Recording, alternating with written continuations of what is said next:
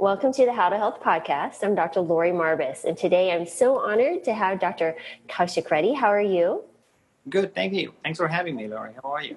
Very good. And, I just did a little bit about you, Dr. Reddy. I know you're an interventional cardiologist. You're the director of actually interventional cardiology at the VA in Tampa. That's the James A. Haley Veterans Hospital, which is one of my favorite populations because I too am a vet. So thank you for servicing our men and women who've served our country. I appreciate that. Thank you. Absolutely. I have a close connection with the VA. Yeah, absolutely. And you kind of have a really cool story, and we're going to get into that. But you're also a nutritional educator liaison for the Whole Health program, which is a new program at the VA. And it's across the United States. There's a few VAs that are participating. So we'll get into that too. But first, I want to know a little bit about Dr. Reddy. And why did you even want to become a doctor? Well, it's a long story. I was 17 years old, and in India, it's you can go to medical school after 2 years of after high school. After 12th grade, you can take an MCAT equal, and then you get into medical school. And I saw medicine as a kind of I really honestly I did not know like a lifetime ambition or a personal compelling story. That was a place to be back. Mostly farming communities, and engineering and medicine were the thing to do, to have a stable life and something meaningful with your academic career. And that's how I got into medicine. I took the exam and I got in. I actually didn't get in the first time. I got in the second time. It was a tough, very competitive exam in India. And I got in. Yeah, I got in, and all these years I would tell people that I had an MD next to my name before I was 24. And wow. But when if I get my age back, I would do it all over again. Because now I kind of found my passion as I got into training and I started meeting with people, interacting with human emotions and learning about disease diagnosis. And that's how I got into medicine. And yeah. So how did you decide to become a cardiologist, and how did you get to the United States? I got into the United States, back in the day, I graduated medical school end of 94, early 95. And the social situation in India was very different back then than it is now. From an economic point of view, then I said, it's probably better for me to go out of India for some time for training and come back. And then I came here. I met my wife during training, and in a way, America became second home. And I've been here now since '95. And I trained at Winthrop Hospital in Long Island, Mineola for cardiology. And getting into cardiology was again no glory. During my residency training, I gave it my best to all areas of medicine. And when it came to cardiology, the thought process was natural. Mm-hmm. And that's what I wanted to do. I want to do something that comes natural. Yes, if I put my time and effort to it, I probably will be good at anything in medicine I want to be. But that's not what I want to do. I want to do something that comes naturally, so I enjoy doing. So cardiology came natural, and I chose cardiology. And then once I started working in the cath lab and the glory of the procedure, and treated a couple of acute MIs, and so wow, this is pretty cool. And the dexterity of what we do in the cardiac cath lab also kind of intrigued me as to what you can do with your hands. And that's how I got into interventional cardiology. And I graduated in 2007 and came and started working at the VA ever since. And partly was affiliated for a short period of time with the university. I'm still affiliated, but I no longer work for the university. I work full-time for the VA now this is my 11th year, started just recently. Wow. So how many years, because you had mentioned earlier about just how long it takes you to become a cardiologist, interventional cardiologist. Can you tell us a little bit about that? Absolutely. Coming from India, my track into medicine is a little different from a time point of view. But if you were to train in the US by conventional track, it takes about 15 to 17 years of uninterrupted continuous training after high school to become an interventionalist, because now cardiology programs and interventional cardiology programs are getting a little longer because there's so much to learn, and procedures are so far advanced, and so the training programs are getting longer. So on average, it's anywhere between 15 to 17 years to become an interventionalist. Wow, that's incredible. So then it took me 11 just to do family medicine, much less, the in-depth procedures that you require for you to do. So how did you find, so now we understand a little bit about your background, but you also have a passion for lifestyle medicine and whole food plant-based diet. How did that evolve from being an interventional cardiologist, the reactive, It's one year accident. There was a day, but I want to say 2.5 years ago, maybe 3 years ago now, There was a day where I did about 5 or 6 procedures, and all of them ended up being coronary interventions. And I did them, and I went to get a cup of coffee, and I came and sat at my desk, and it kind of out of nowhere, I was doing the reports, and then every single one of them was a diabetic, or a hypertensive, or slightly obese, had sleep apnea, the conventional risk factors, smoking. And from a systems point of view, as a board certified cardiologist and intervention cardiologist in practice for 7-8 years back then, I said, whoa, look, I'm doing everything myself, my system, my colleagues, we are doing everything as per the guidelines. These veterans and these patients of mine are not neglected. They are getting top of the line of contemporary medical care. Yet, they are on my table today. Yet, they are on my table needing an coronary intervention. So, is it possible that there is something fundamentally wrong with the way I am treating coronary disease? Because my treatment is obviously not working. Because if you're a diabetic, guess what? I am treating your diabetic as best as I can. If you're hypertensive, I am following guidelines to the T. We are a full-time academic shop here. So there is no compromise in care. We do the best possible guideline-driven medical therapy. Yet, almost every patient of mine who comes there has disease. So that's when I said, whoa, I need to reinvent myself. And every direction I looked and every path I looked led to nutrition. And that's what kind of shocked me, but I was completely void of knowledge or formal training. Completely. I had no, except for telling my patients, eat healthy, go see my colleague dietitian. I had no concept of what actually nutrition meant. And then apparently, the current dietitian's teachings were not enough either, as they were still ended up on your table, right? The patient to dietitian, the VA has an amazing program called the MOVE program. It's a national program. They do wonderful things with patients. But when I first got into this, I just knew that there were dietitians in the hospital and there's a MOVE program, but I had no scientific knowledge as to how powerful nutrition and lifestyle can be. So during that quest of trying to reinvent myself, and my wife, Ange, and I, we woke up one Saturday, we turned the channel on, and we're just brushing teeth. And this is a true story, and I share it with a lot of people. And it's almost like a divine intervention, if you will, is the channel goes to a local PBS. And I'm brushing my teeth. Ange and I were overhearing this man talking about, diabetes can be reversed with a very unique way of presentation. And who is this guy? So it turns out it was none other than Dr. Joel Fuhrman.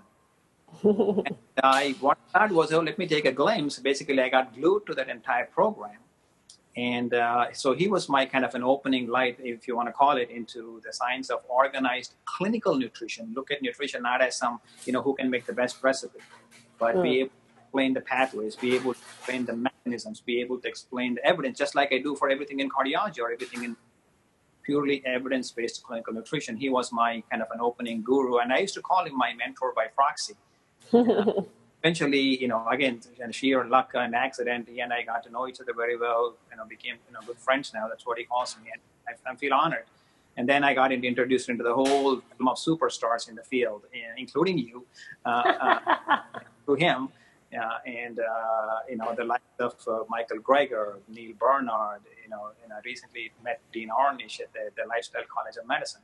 So I follow their writings, and as I learn, I'm on a mission to share, because this, to me, is too powerful of an information not to be discussed. The papers of Dr. Ornish published in 1983, how come I did not know about them during my cardiology fellowship? 77% decrease in, revascularization rates.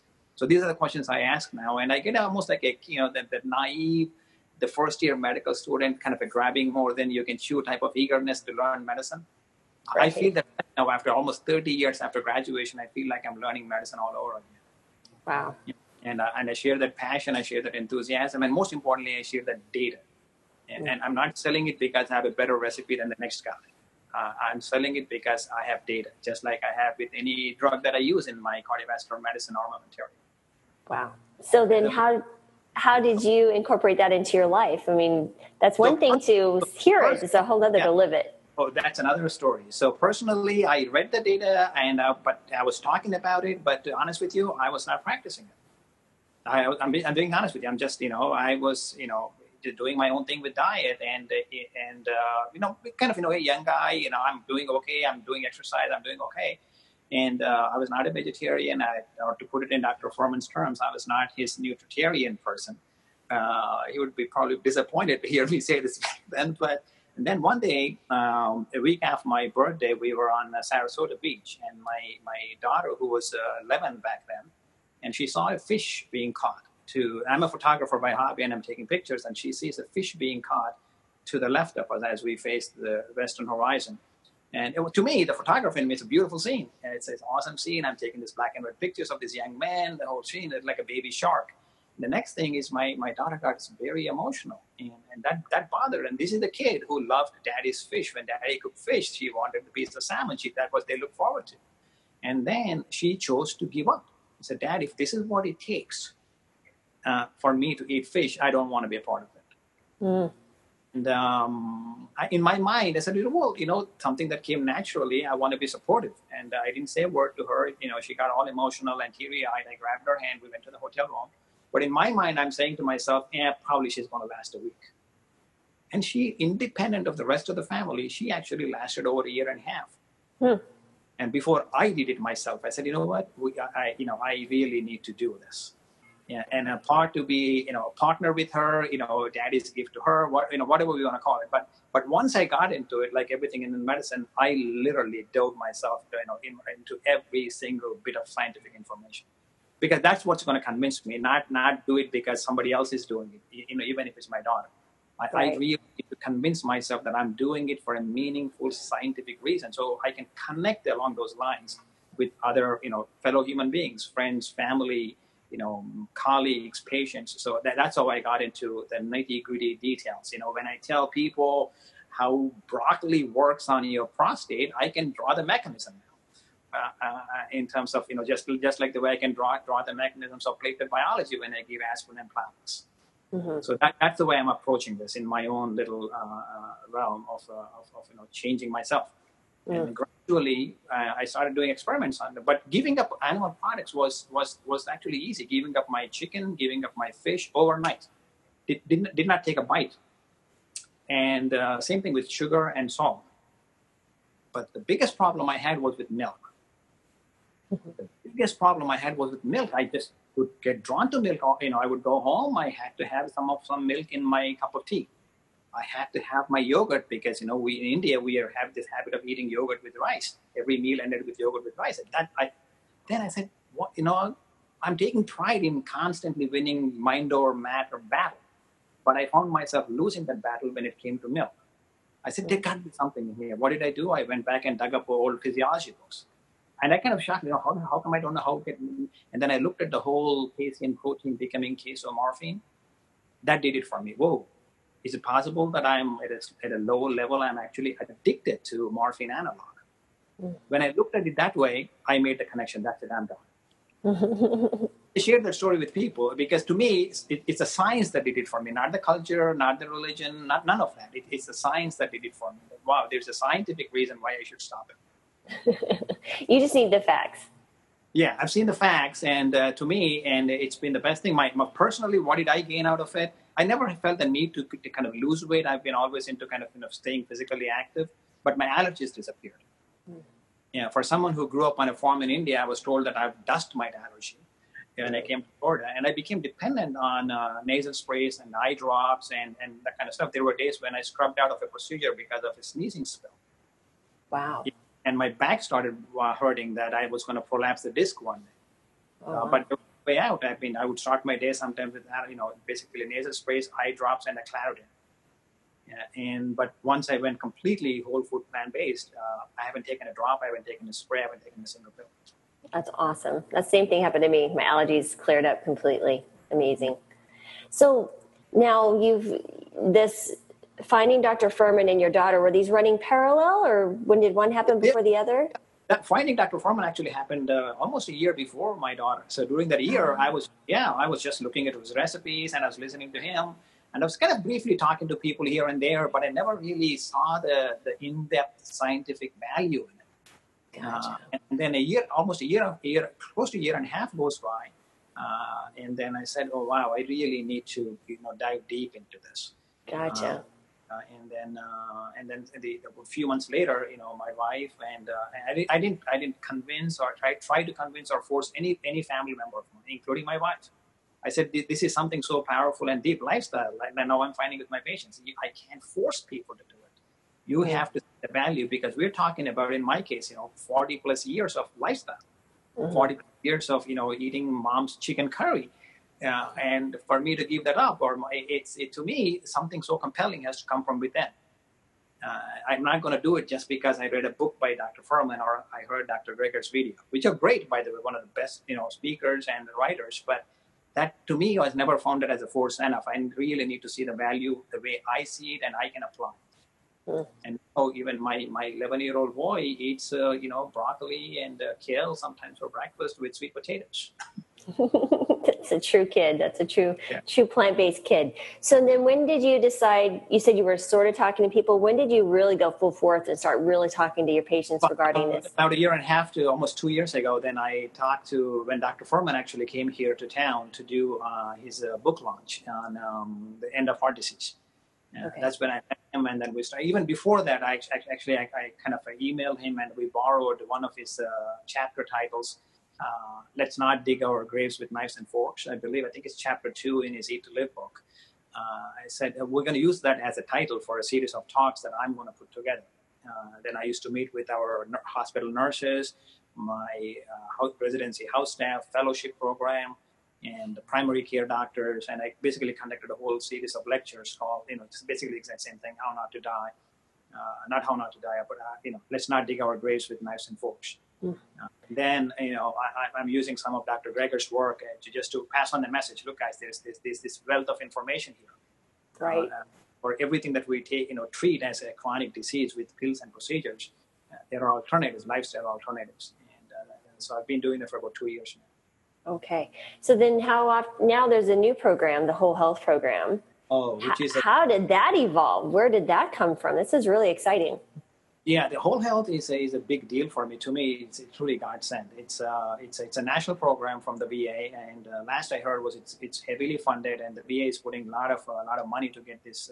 So they chose, I believe, 18 sites across the country to launch this program, which is it's a nice diagram they created. It's a circle of life kind of thing.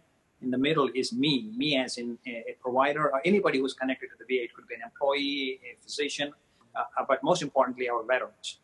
And around you, in the middle, are centered 5 or 6 core pillars of nutrition, which is one is obviously nutrition, physical activity, mindfulness, smoking cessation, sleep habits, and stress reduction.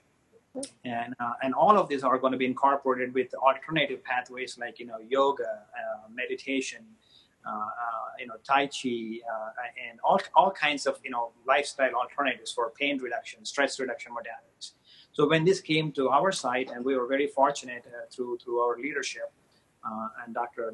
Pekal, she's a formerly, Andrew Weil trained integrative specialist, and she's our leader for Whole Health on site at Haley. And they, based on what I was already doing, they said, actually, Chief of Medicine kind of volunteered, hey, you are the best fit to do the nutrition component of this Whole Health.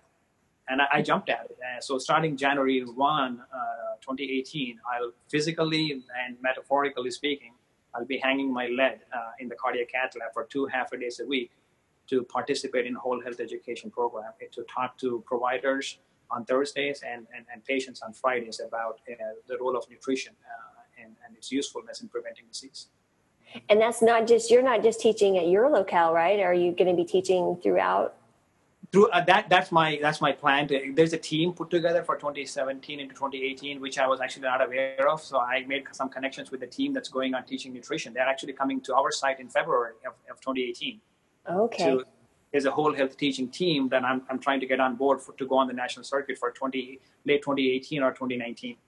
Well, that's awesome. Yeah, it's a great opportunity for me. Yeah.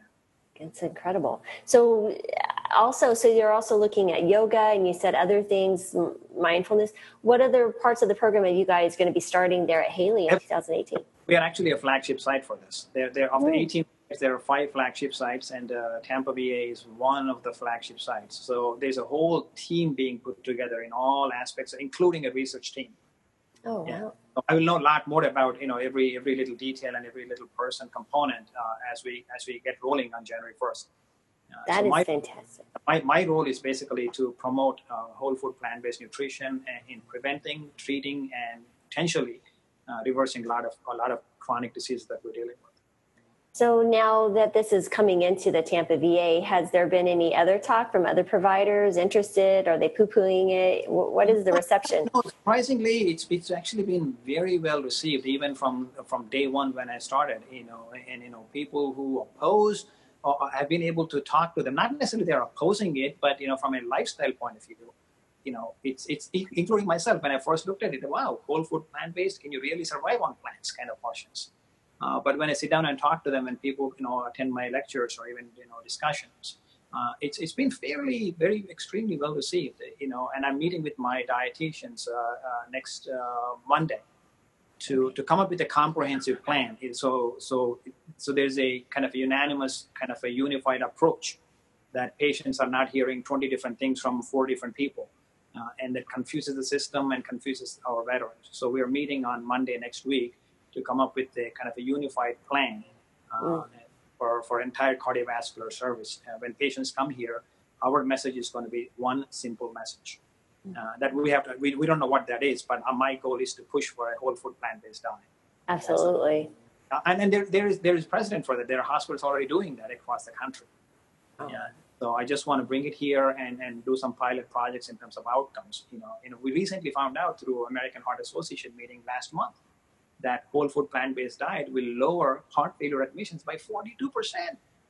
Wow. And just look at the cost savings and quality of life indices, and for everybody, it's a win-win situation for the community and the hospitals and the country as a whole. Oh, absolutely. So then how are you presenting this to patients? What is your day-to-day conversations that you have with your individual patients? Do you have a certain way of presenting? That is the best part of my days now, is when I meet with the veterans, because I get such a kick out of it, because people come there and I said, how do I connect with them? Now, I really need to step out of the doctor person. Yeah, because the doctor in me was never used to stepping into my patient's kitchen and asking them for detailed dietary history, meal by meal, snack by snack, drink by drink. To me, it's a learning process. But when they do share that information, how do I influence a change in them? Mm-hmm. Right? And then in the early days of doing this, nobody changed. And I was like, oh, what the heck am I doing? I must be doing something wrong. And then I realized that I am being very instructional. And I said, no, that's what I am as a doctor. Take these pills, come for this procedure, go to rehab or go to a dietitian, and life went on. So very instructional, cutthroat, 1, 2, 3, this is how you do it. But now, to connect with the fellow human being, to have them kind of even not change necessarily, but give a deep thought to change something that they did for 50, 60 years. Mm-hmm. I need to meet them not as a doctor. I need to meet them as a person who actually cares. And just like, when, for example, if to my brother said that he started smoking, I wouldn't instruct him and lecture him. I would connect him at a very deep emotional level, because I know the science of smoking. Right. So I would lecture to him. So that's the way I started doing this. I literally pull the chair, and sometimes I hold their hands and I tell them, look, this is not Dr. Reddy talking to you. This is Kaushik, the human being, who is literally begging you to give my method 2 weeks. That's all I'm asking you. And then we'll take it from there, see what happens. And you be the judge. But what I'm willing to bet with you is that you're going to see the change in 2 weeks. That's all I'm asking. I'm literally begging you to give my method 2 weeks, and I will provide you with all the information. And sometimes I give my cell phone number. The reason I say that I get a kick out of this is that I've had veterans call me from our public grocery store on my cell phone. I swear to God, that Dr. Reddy, I listen to you. But I'm not quite there to give up bread. Now you tell me, what bread should I buy? And I like, wow, this to me, this is such a unique social experiment for myself as to how to bring about this change. And I learned each patient encounter, each human emotion, learn how to improvise myself and how to connect with them. And one best example was that there was a 80-some-year-old veteran who drove from East Coast of Florida just to find me, to give me a hug. and say thank you, because I've been on insulin for God knows how many years, and I came off of it in 3 months. So I asked him, what I needed to know. This was in the early days of me doing this. What I wanted to know, what was it that I said that connected with him? Because I want to duplicate that. Mm-hmm. And what he said to me, I'll never forget that. He said to me that, look, and that was the first time I saw him in my clinic. He said, this is the first time you and I met, and you are a complete stranger to me. And when I went home, the time you spent with me, the way you talked to me about nutrition, the way you showed me hope that this disease can be reversed. I went home, sat down, I thought about it. This guy that I never met, this is my first time meeting him. He's not my cardiologist for 20 years. If this strange doctor that I met for the first time shows so much caring about my health and my life, what the heck am I doing? Why am I not caring for myself? And apparently that's what motivated me. That if a stranger who met me for the first time can show so much compassion. So that kind of taught me a lot of how to approach this. To approach this as a human emotion and connect that as a lifestyle. And be less and less instructive, but be more and more connective with the patients. Right. Someone that showing them that you actually care, you're spending that time with them. It's because it's sometimes it's emotionally taxing for me to do this patient after patient after patient. It delays my round sometimes. It delays my day sometimes. But I can't walk away from this. This is my rest of my medical career. Yeah. And that's what, based on this experience, I kind of came up with the phrase, which I put out at ACM, that as an interventional cardiologist, I have a carrot and a stick, you pick. That's great. I'd have a carrot and a stick, you pick. That's fantastic. Well, tell us a little bit about your thought experiments. You were mentioning that earlier. Can you describe that for me? It's another thing that I started doing this very recently, about 2 or 3 months ago. So I would do the diagnostic cats. Veterans would come to us with, chest pain or what have you. And we do a heart catheterization. And I see the role for lifestyle modification. I said, but I need to find a very deeply connecting spot. That how do I, convert this experience of a veteran undergoing an invasive procedure under my hands. But the value in is not my invasive procedure, but the value that I can impart onto them is the value of lifestyle. So what I started doing now is that I make up a diagnosis. I said, hey, look, isn't this all made up? None of this is actually true that they have. So I make up the story that, look, you have 2 or 3 blockages, but they're not critical. That you don't need a stent yet, you don't need a bypass operation. But there are 2 or 3 new medications that I need to start that may work. And what do you think about it? And I usually do it in the confidence of the patient or whoever is attending, 1 or 2 family members. And usually the response I get is, hey, thanks, doc. Where can I pick them up? Are you going to mail them to our house, or we go out to the outpatient pharmacy to pick them up? I said, yeah, whatever you want, but I'm in the middle of a bunch of things going on. Let me go back and attend to a couple more patients. We'll talk more when I get back. So usually, this is all pretentious. None of this is actually true. They have no blockages. Luckily, everything is fine. And I come back, and I meet with the family and the patient again. And that's when I sit down, and that's when the doctor is I'm not the doctor now. I'm the lifestyle shrink now. And hey guys, I sit down and I have a conversation about, there are a lot of things we can do. You're a diabetic. I said, usually my opening line, would you believe me if I told you that there's a good chance that we can make you a non-diabetic? And usually they don't believe me. And this, what do you mean? What do you mean? So that's that's why my kind of a segue into this whole thing. So I tell them, this is how lifestyle works. There are a lot of resources. And then let's talk about, I take a notepad and I'm starting actually take a detailed notes about what they actually ate, meal recall. So when they hear about processed meats, refined carbohydrates, when I tell them, that bacon, you might want to give that up for breakfast. And then all of a sudden from patients and family members, this is again, the deep cultural issue that we have in the country, is they start asking me a question. What do you mean the eggs are bad for me? What do you mean I can't eat bacon? So that's when I stop. And this is what I say to them. And look, about an hour ago, when I try to control your health through my instruction and my pharmaceuticals, you asked me only one question: where can I pick it up? Mm. But now, when I'm trying to put your health and your life and your outcomes into your hands and your lifestyle and your kitchen, the questions keep coming. Mm. You're questioning me constantly. Every single thing I'm saying, you're questioning the authenticity of what I'm saying. Right. And my next question I ask them on, just think about it for a second. On what planet is this normal? Mm. And their eyes light up like they said, "Holy crap! This is real. We never looked at it that way." So that's how I kind of to put it. That's how I get them. Right. Yeah. Wow. And then all that I ask them from that day forward is that all that I'm asking you, 2 weeks, just 2 weeks of your life, give it to my approach. It's not even my approach. People have already laid that guidance where that is very clear.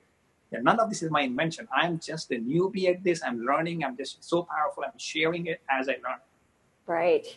So go ahead. Sorry. Where do you send them? What handout do you give to them? What is a book or what? No. Usually, what I ask them to do is that I ask them to to be very simple about recipes. I said I want you to go Google, not vegan, not vegetarian. I want you to just Google whole food plant-based diet. And if you want to sit down and watch a documentary, watch Forks Over Knives. They have recipes. They have a good website. It's a nice entry-level information. Don't even go into the science and literature and the books. Just go home, start copying those recipes, print out a 14-day recipe. And I actually have something on my desk that I just downloaded from PCRM. And that I'm going to give it as a 14-day recipe for easy, inexpensive recipe. So that way they don't get discouraged by the complexity of cooking. They don't get discouraged by the financial aspect of buying 4 blenders and all kinds of crazy things. So very simple, easy to approach, 14 days. And I've had patients literally call me on 9th day. That actually we have him back in the hospital for something else. He came off of insulin on day number 9. I still can't believe it. Yeah, and one of his complaints was that constipation, and for many years. And he calls me and saying, "Look, I'm pooping 3 times a day now." So then after 14 days, I tell them it's your call now, because I'm not running your kitchen. Because this is such a powerful lifestyle change. It has to come from within.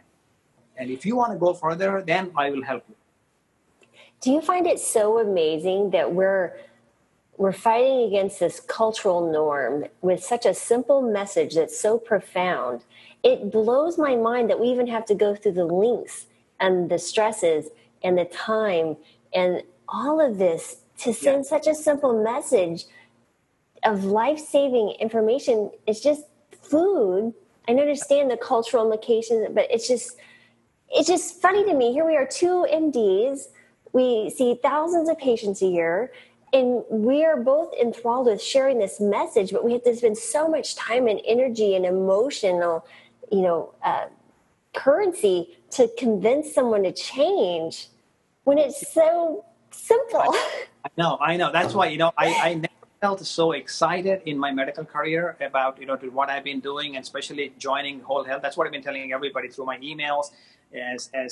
Nothing in my career ever excited me as much as my joining of Whole Health is, because to what I've been doing in the silo of my own little cardiology practice and my own individual patient encounters. Now, thanks to the National VA leadership, we have an organized program across the country that we can partner without any outside influence of, be it industry or financial forces controlling, what the VA can do to do it. And to me, it's just a unique opportunity. But I agree with you. It is, as recently as 2 weeks ago or 3 weeks ago, American Heart, the great, amazing study came out of NYU. It's not published yet. And very, very ingenious way of looking at it. What they looked at, I think, about 400 patients who come for a heart catheterization, and said, what, when you come in, we're gonna look at your inflammatory markers, right? That's what we're gonna measure your CRP levels, and then we're gonna randomize you to American Heart Association diet. Very ingenious, visionary from the doctors at NYU to do this. Is one arm was American Heart Association diet, and the other arm is whole food plant-based diet. After 8 weeks, the whole food plant-based diet decreased CRP by 27%. The American Heart diet decreased it by 7%. So and again, yes, we can argue that it's a small sample size. And only of the 400 people that they screened, I believe only 100 people, agreed to consent and participate in an 8-week program. But my argument would be that is food, it's benign, has no side effects. So all the thought leaders in the cardiology community should be lined up in front of National Institute of Health, begging for millions of dollars of funding to do this study at a larger scale to put this question to rest. Instead, I hear comments like, oh, this is not to be believed yet because it's a small step. Well, the same leader should be lined up in front of NIH. And NIH, look, if a 100-patient study can show such a profound difference. Right. Has no side effects, and it's food. Right. So all it is food. Shouldn't that be the bedrock of our treatment? Absolutely. I'm a proceduralist. I make a living out of doing procedures. There's always going to be a need to do procedures, but the foundation of our treatment for all chronic diseases should be lifestyle. Right. Yeah. Absolutely. Data emerging every single day. There's emerging data. Incredible. Yeah. So if you have someone who's sitting here and they're listening to you and they're like, wow, Dr. Reddy, I have heart disease. My cardiologist thinks I'm crazy if I were to go and talk to him about that. How does a patient approach their physician to say, this is what I want to do, and have the physician deal with the physician that may be antagonistic to it? Well, what I tell, a lot of times patients ask me, a lot of our veterans have outside doctors also, and they come back and tell me, like, look, my outside cardiologist doesn't believe in this. And I said, just look, what do you got to lose? I'm not adding a pill to you. I'm not adding a procedure to you. If anything, be in close communication with me and be in close communication with your doctor and tell them, doc, look, I am measuring my blood pressure every single day like you asked me. But I read somewhere that I can take this nitrate-rich vegetables such as arugula or red beets or flax or hibiscus tea, and none of them are harmful. It's not like I'm taking some crazy mixture from some remote island that I don't know anything about. This is food that I buy at Publix, right? And that's all I'm incorporating. I cut down my salt, and all of a sudden I'm waking up with very low blood pressure numbers, and I come off my blood pressure pill. And I would be shocked if a cardiologist hears that story and says, no, you still have to stay on 3 blood pressure pills. And then there is that problem within medicine. I was one of those doctors. And when I say this, 3 or 4 vegetables and plant, there's an American Heart Association paper on this. It's not like I'm like a snake oil sales guy pulling this hibiscus tea from South India. Right. There's an American Heart Association paper supporting this. This can be used as an alternative to lower the pill burden. So that's what I tell people is that the way to not argue, to have a productive conversation with your provider is to empower yourself. Yeah, not an MD. I tell my patients, I don't expect you to come back in 3 months with MD next to your name and cardiology. Learn a little about your food. Most of us know more about Monday morning football games. On Monday morning, we know more about what happened over the weekend. How come we don't know what goes into our breakfast? Right. Absolutely. Yeah, so I said I empower them to learn the information so you can have a reasonable, non-confrontational, non-threatening discussions with your providers. That makes sense. That makes a lot of sense. Well, and I think too, they start learning. Then we learn about, it's just not, we don't just go to the store and buy food. There is a whole system that brought that food to our location. And we need to understand everything we eat has a price. There's a global price, there's a local price, there's a national price, there's environmental costs, so I think we miss that big picture because we're behind this veil, we don't see what's going on. And so I think that's another thing for me, besides the health stuff, was learning everything else environmentally, which drives me even further. I mean, because we have children and we want them to have a place to live that's healthy and absolutely. When we were at ACLM October, one of the speakers was Brenda Davies, who was a kind of pretty world-renowned nutrition expert. And one of the slides that she showed kind of left a lasting impact on me. And I came back and I researched it, and she showed a slide from one of the economist type of journals that the environmental impact of what we take for granted, that a single person goes out to a nice steak dinner, has a shrimp cocktail and a steak dinner. The environmental impact in terms of greenhouse gases is equivalent to that of driving a fuel-efficient car, one of the hybrid electric cars from Los Angeles to California. In one meal? In one meal of steak and shrimp cocktail dinner. Wow. And it's a published data, and that is in the economics and the sociology and environmental impact of it. And just today, this morning, before I set up for the interview, I was reviewing a paper, or a statement from 15 or 16,000 scientists from 183 countries, asking humanity in general to seriously think about at least go cut down meat consumption by 50% and the impact that it would have on greenhouse gases. Where is that paper located? What is that paper? I saw somewhere, I was Googling something, I saw it. I really haven't printed it yet. But Okay. I'll send it your way once I go dive in. Yeah. And there's a lot of data coming in terms of, our footprint, with global growth of 7-8 billion. Another thing that kind of shocks me is that in my lifetime, in my short lifetime, human population doubles. Right. Human population doubled on this planet. So how are we going to sustain this type of growth and maintain this degree of animal consumption, deforestation, water utilization, and air quality? It's just not sustainable. Right. Absolutely. Yeah, we just can't take this for granted. No, we can't. But I feel like a foot soldier, and we just keep marching. Yeah, but that's the thing, see, my thing is that, look, we went through this with smoking. There used to be a time the JAMA, Journal of American Medical Association, published cigarette ads in the middle of the journal. Your doctor smokes Camels. Yeah. So again, look, it took culturally over a century for us to at smoking the way we look at it now. The same thing, I think that paradigm shift that probably because the media connectivity and the global connectivity, it may happen a little sooner. But what I tell Ange, my wife, jokingly, is that, look, when you and I are old and our grandchildren look upon us and say, "Whoa, you guys used to go through the fast food places and eat cheeseburgers. What were you thinking?" I said, "Look, when it was my time, I played my role. Look at my Facebook blog." That's right. So share with us your Facebook blog. It's the Food MD. I did not sit on the sidelines. So about a year ago, I created this thing, not just to put the information out. To me, it's a learning experience because I learned medicine through repetition. So if I read a study and I share it with people, I do a lecture about it, it kind of stays with me longer. Mm-hmm. So what I did was that, look, Food MD, so it's not a paid site, it's free. I just do it for fun to blog something as data comes out. And surprisingly, it comes as the first hit on Facebook when you type Food MD.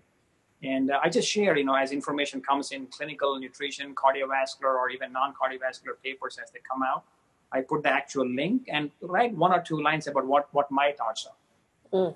And I put it out there, and people comment, people follow, and I just see wherever it goes. And so far, it's going well. I don't sell anything. I have no, to put it in the words of great Michael Greger, it's just a labor of love.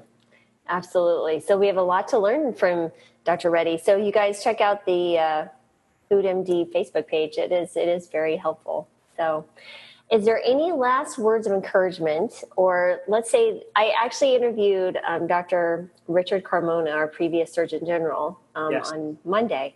And I always, it's funny is I think Rich Roll would ask doctors, if you were the Surgeon General, what would you do? I was like, well, Dr. Carmona, since you've been the Surgeon General, that was kind of funny. But if you were the Surgeon General and you had, a little bit more, not quite as anemic powers as they have now, but a little bit more ability to change what's going on in our medical community, what would you think would be the one thing that would really benefit the United States?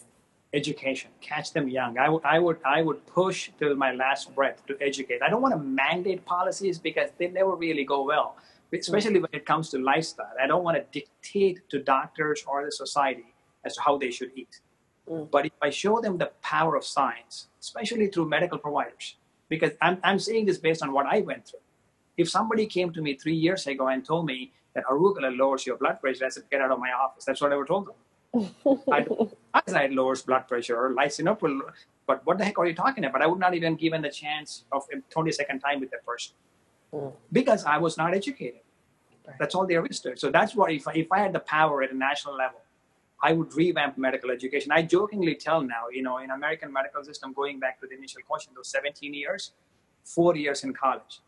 So this is my final kind of, if I can have it my way, I would make it mandatory that you have to have at least a bachelor's in clinical nutrition before you sit for MCAT.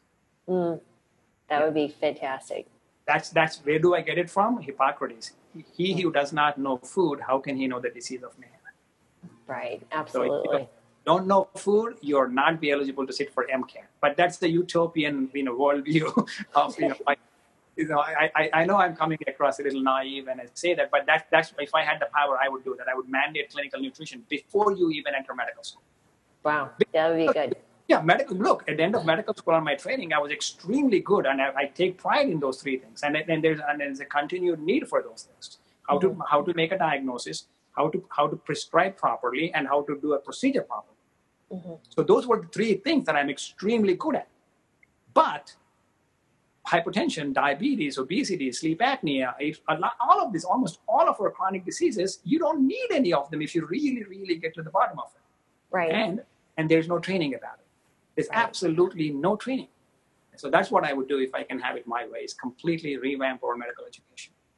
And that's what Dr. Carmona was talking about, was medical education and starting young with children, school education, teaching them about foods. And so then it just becomes a natural progression as they get older. It's like, well, why would I eat that? That's not real food. So that we understand. So Absolutely. awesome. And it's going to take a long time, but we got to do what we can do in our lifetime. Yeah, in our lifetime, right? It's Yeah, gonna be... this is not stopping. This is my battle for the rest of my life. There's no come from that. I am so impatient too. It's like, I just want to see it done. I know. Don't you people understand? Look, we go to hospitals. There are hospitals in this town. There are hospitals in this town with McDonald's in the main lobby. Oh my goodness. So, and I reasoned with them and I said, well, if people, one of the frequent, from an administrative kind of thing, one of the frequent arguments that I hear, not necessarily from here because we haven't gotten that far yet, but from the chatters on the social media and the internet, is that people have a choice, and people have a choice, and well, if that's the case, why not stock up hospital cafeterias with Philip Morris or any cigarette brand? Why? People have a choice. Why are we not doing it? Because it took us over 100 years to bring about the paradigm cultural shift. Right. Hopefully, it's not going to take another 100 years with this. Hopefully we can get it done sooner because of the global connectivity and the media and things like what you and I are doing today. Right, absolutely. And I can only hope so. Well, Dr. Reddy, it has been a wonderful interview, and thank you so much for your time. I know you're very busy, and even just looking at your whiteboard back there, it's just like, it's a lot. This is where I teach my cardiology stuff to my fellows and the doctors. So that's fantastic. So, but thank you again, and we're so honored. And like I said, look him up and connect with Dr. Reddy on FoodMD on Facebook. So very cool. All right. It was a pleasure. Thanks a lot. Thank you. Thank you. Take care. In health. In health.